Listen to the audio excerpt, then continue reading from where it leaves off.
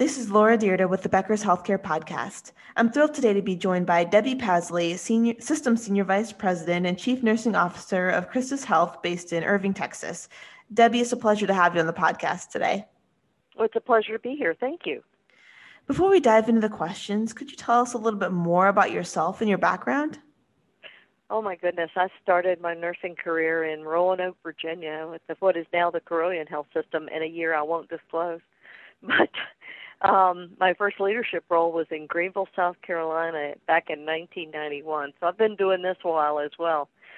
From there, I moved to Erie, Pennsylvania. I went from warm weather to 140 inches of snow a year, then to Elyria, Ohio, and to Cleveland to the Cleveland Clinic for a while, then to Fresno, California, Oklahoma City, and finally I landed here.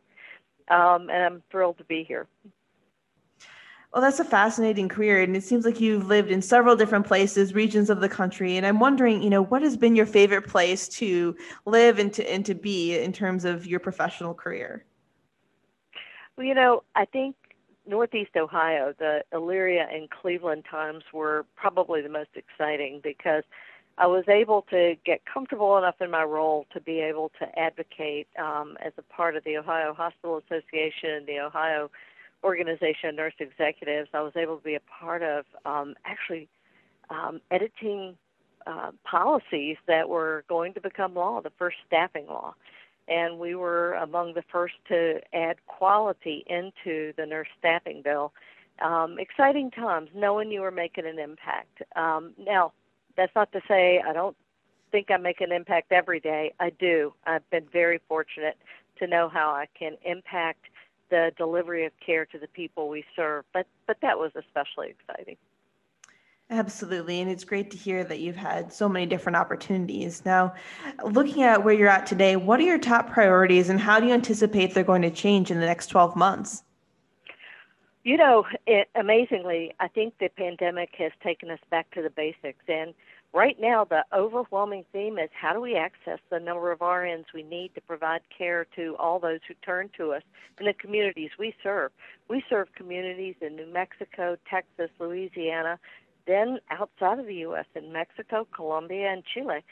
And everywhere we are trying to determine how to get enough RNs to provide that care. So that's sort of the overriding theme to much of what we're doing over the next 12 months. I think continuous improvement of quality and improving the outcomes of those we serve, and also reducing the waste of resources like RN care.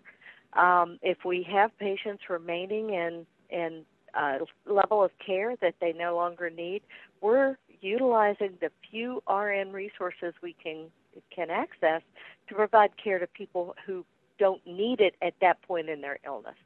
And so offering care in the appropriate setting is certainly going to escalate over the next 12 months.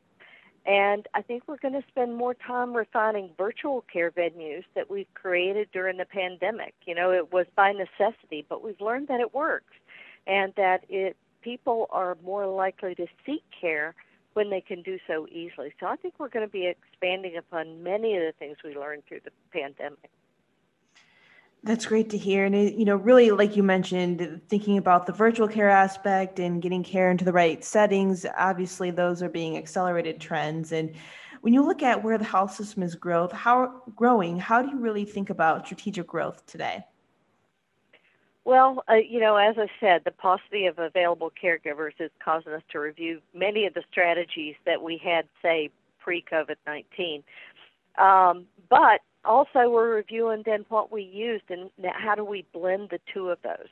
We know that we have to assure that everyone who needs care can receive care, but with fewer of those in an inpatient bed. So our strategic growth is likely to be around new care environments and task analysis that allow us to determine how we use our licensed caregivers.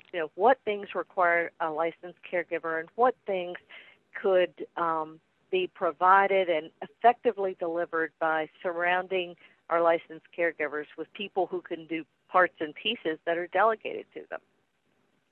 That makes a lot of sense. And, it's interesting to think about how that that idea of caregivers and who's available and what they're doing from on a day-to-day basis can really make a big difference. I'm wondering, given the trends with caregivers, especially thinking about nurses and in that field where I know there it has been shortages before the pandemic, and that to some degree exacerbated it. Correct. How are you thinking about recruiting nurses or building teams, or is it more of optimizing what you have with the workforce that you have, and then seeing where you can build from there? Oh, I would say yes and yes. Certainly optimizing what we have and determining how we can continue to engage those nurses who have the competence and proficiency already that we need.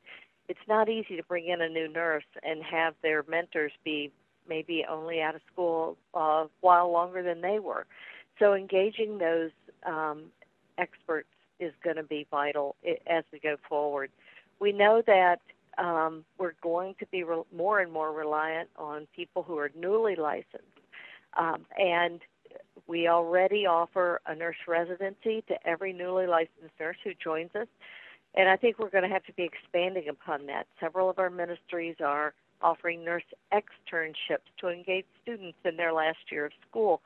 And then we're looking at how do we modify care in those areas that we don't have the high numbers of experienced folks. How do we modify it so that newly licensed folks can feel successful as well and can go home every day knowing they've done the best they can for their patients? So sort of a split between how do we continue to engage the people who are so vital to us today and how do we better engage those who will be coming to us. Got it. That makes a lot of sense. And as we wrap up our conversation here, I'm wondering, could you please share your top 3 pieces of advice for emerging leaders today? Oh, my goodness. I had this conversation with my daughter who's in her graduate program in nurse leadership just over the weekend. I think the first thing I said to her is that you can't do everything yourself. You have to find those people you can rely upon and commission to carry out components of your plan. Trying to think you can do it yourself is a dead end. Also, to find your mentor. You need someone you can confide your concerns in, but rely that they're going to help you formulate your plan. They're going to help you put that together and draw it out of you, as opposed to telling you what to do. That doesn't help you, because then you're going to turn to them every time you're trying to plan. But also, and probably more important, is be a servant leader and embrace your team. A new leader has to be realistic about the development opportunities of their team and set expectations around that, but also build upon their team's strengths so that their team knows that you're in their corner. Your team will know you're in their corner, even at the toughest of times. That's some great advice. So making sure that, you're not trying to do everything yourself and have people within your team and within your life you can rely on, finding a mentor that can help you develop a plan, but knowing that they're not going to tell you what to do for that plan. And then thirdly, being a servant leader, setting realistic expectations for the team and really guiding them through whatever the challenge is. Debbie, thank you so much for joining us on the podcast today. This has been a really fantastic discussion, and I look forward to connecting with you again in the future. I will look forward to it as well. Thank you for the opportunity. Take care.